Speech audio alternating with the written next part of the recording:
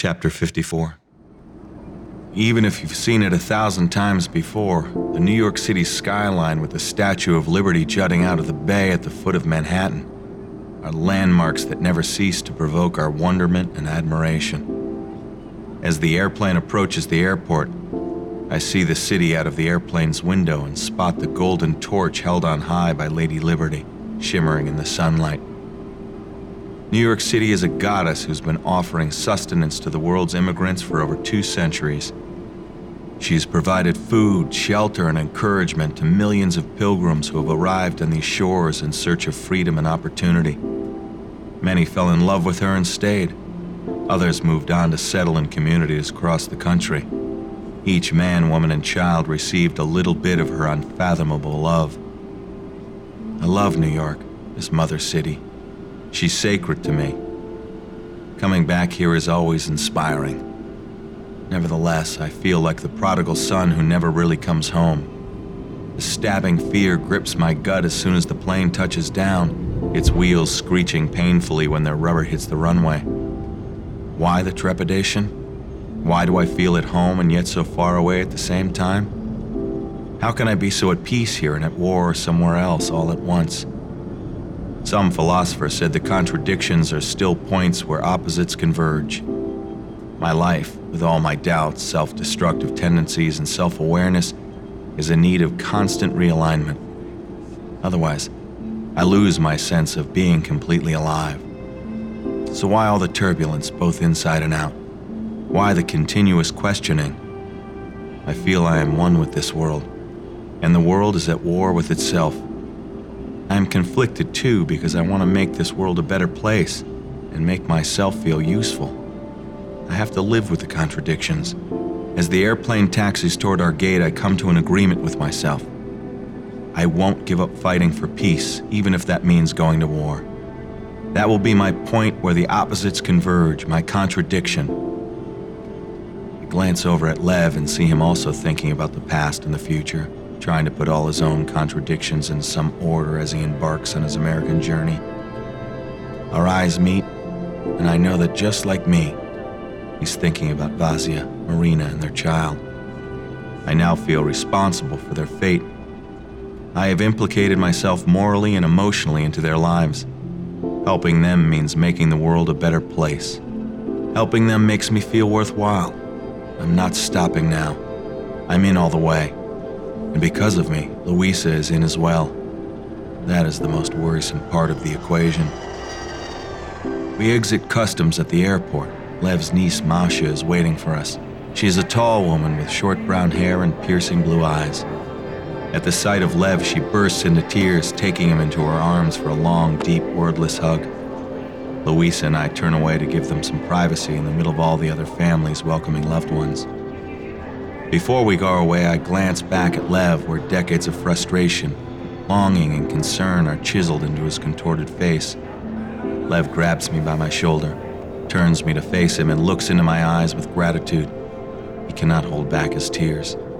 We agree to meet in the Washington, D.C. offices of Nicholas's law firm as soon as that hard-to-get appointment can be arranged. Welcome to your new home, Lev, I say. I love you both very much, Lev says, kissing me on my lips, his voice still wavering with emotion. Masha embraces and thanks both of us. Then she and Lev turn and walk off, embarking on a new chapter in their lives. Chapter 55. Outside the airport, we grab a taxi back to my place in the Bronx, took off all our clothes, and lounged in a hot bubble bath together. For 3 days, we never put a stitch of clothing back on. I remember it now as a timeless passage that melded into a fog of continuous lovemaking, sushi meals delivered from Riverdale's Palace of Tokyo restaurant, and classic movies that we watched day and night on TV. I refused to get dressed or to answer the phone. Then late one night, the telephone literally rang off the hook. When I finally picked it up, I heard Nicholas's warm voice calling from D.C., saying he had set up the appointment in 2 weeks' time to review Lev's immigration status. I called Masha, who said she would drive Lev down to D.C. for the meeting. Louisa and I would catch the Acala at Penn Station. 2 weeks became 2 months as life intervened. forcing us to reschedule that meeting again and again until the four of us finally got to Washington and into Nicholas's office. Those first 8 weeks of freedom had transformed Lev. He walked in with Masha looking healthy, groomed and scrubbed, wearing tight-fitting denims with a barber jacket. He could have passed for a college professor. The gauntness had been replaced by a well-nourished rosiness. Most importantly, Lev was smiling non-stop. His good humor required an effort to get used to. Louisa couldn't take her eyes off him, making funny faces at him and giggling when he made faces back at her. We are in the reception area at Hartman, Cooper & Stein on the 7th floor of the Tower Building at 1401 K Street. Built in 1929, it is one of the first Art Deco structures in D.C. One entire wall of the lobby is a floor-to-ceiling image of Tamara de Lempicka's 1931 masterpiece, Woman with Dove, as if to reinforce the Art Deco theme of the place's architecture. Lev is staring at the de Lempicka image as he sips the steaming espresso that the receptionist has served him. Masha, Louisa, and I chat about Lev's new life with her family. Nicholas comes out to greet us, shakes Lev's hand with both his hands, and says with a wide smile on his face, "Lev, I'm thrilled to see you here today. Please excuse all the delays in our getting together." "Thank you, Nicholas, for everything," Lev says. Feeling free is the strangest thing. I'm still getting used to it. We are escorted into an elegant conference room with big windows. When we are seated in the high-backed leather chairs around an oval table, Lev speaks first. "Thank you again for what you, Luke, and Louisa did for me. I wouldn't be here without all your efforts." "You're very welcome, Lev," says Nicholas. "We've always been great admirers of yours, and of Vasily Verbitsky, and of all the other dissidents. We hated the Cold War. Our idea was to help people restart democracy in Russia so we could all live in peace. We all know democracy requires democratic laws and democratic institutions. People needed to be trained to foster everything that Russia was lacking. That kind of mentoring, as you know, is a beloved project of our law firm. But after a lot of effort by people like Luke, we've given up on that strategy. It didn't work." "Sadly, no," says Lev. "The psychological impact of the prison system is still very much alive with our people. You can't be free if you don't have a law-abiding society. The government must also obey the law. Otherwise, there's anarchy. The collapse of the USSR was a golden opportunity for security services to take control of our country. Which they did, definitely. For that reason," says Nicholas, "we are now helping dissidents like you to get out because your lives are in as much danger these days as during the Brezhnev or Andropov eras. Maybe even more so. Which brings me to the next step, Lev." Nicholas looks straight into Lev's eyes. "Lev, how can we get Vasya out of the prison or the asylum, wherever he's still incarcerated?" "We can't." "What do you mean?" "Only Tractor can do it." "Who's Tractor?" "The man who expelled Luke and gave orders for them to torture me while I was being interrogated. They call him Tractor because during those interrogations, he would beat you up so badly you'd feel as if a tractor had run you over. After a session with Tractor, you're an invalid, either physically or mentally. I was lucky to escape with just a little finger problem." Smiling, Lev holds up his right hand to show us his scarred and disfigured index finger. "Tractor thought I could give them more valuable information, so he let me keep breathing. Luke got a taste of Tractor as well." "Who is he?" I asked. "His real name is Igor Kravtsov. He's a KGB colonel. You just don't want to mess with him." "Where is he now?" "I've heard from some Russians in Brighton Beach that Kravtsov lives in Manhattan now." "What?" Nicholas and I say simultaneously. "How is that possible?" says Louisa, as shocked as we are. "Some of Kravtsov's old colleagues have also been spotted here. They're in London, too, and Hong Kong, I hear. In fact, they show up wherever big money is. The KGB, the German Stasi, the Romanian Securitat, Polish SB, or the Bulgarian DS. They have repackaged themselves. They call themselves businessmen nowadays. Believe it or not, everyone in the world is willing to do business with them. They are more powerful now than ever before. They're like feudal kings that make their own laws. Do you think they really care about democratic ideas, Nicholas?" "How do you know about this?" I ask. "Vasya told me," says Lev. "He knew about everything that was going on. He had researched it. He knew people high up. The first thing he was going to do when he got to Europe was write a book exposing the bullshit with the facts. Name names, tell the real story. These businessmen are looting us in broad daylight. What kind of businesses? Asked Nicholas. They sell gold, diamonds, oil, gas, liquid gas, military hardware, everything. You name it, they sell it. All the natural resources of our mother Russia are on sale. They will launder your money and at the same time recruit you for their dirty work if they can. They have government protection because they buy politicians. So they think they're immune here as well?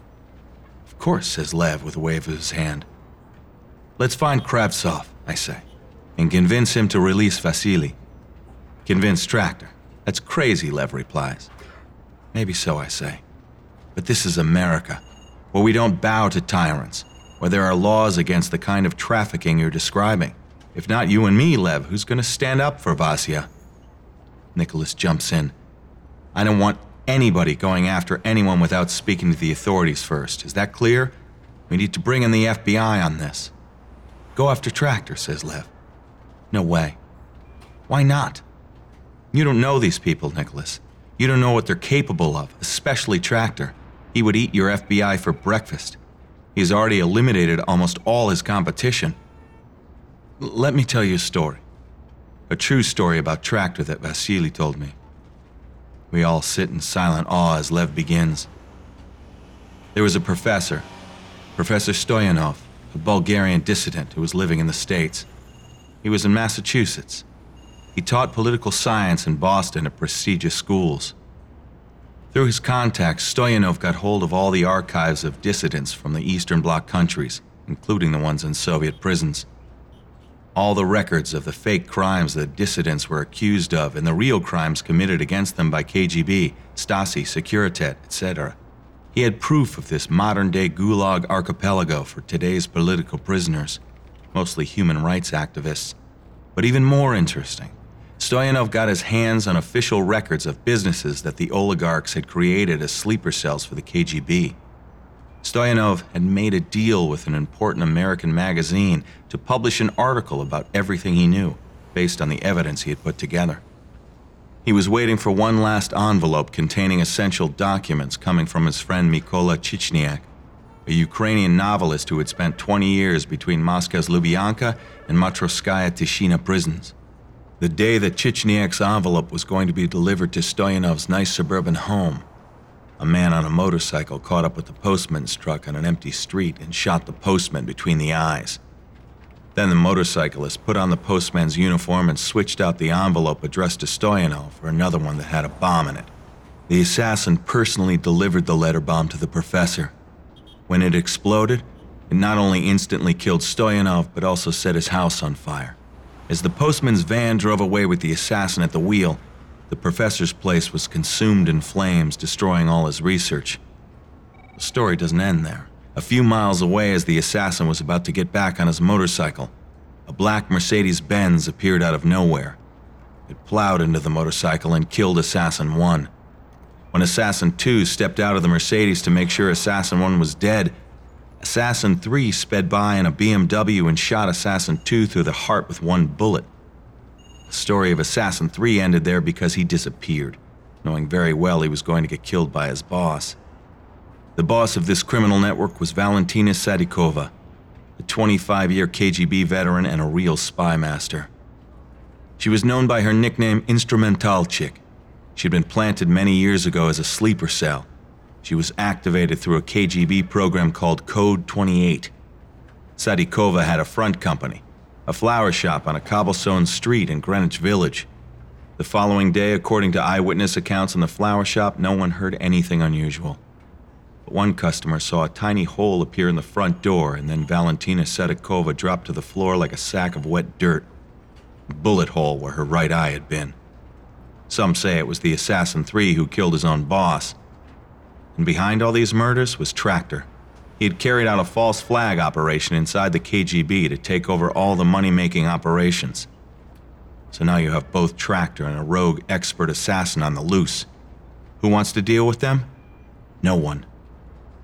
We never heard those types of stories here, says Nicholas. Of course, says Lev.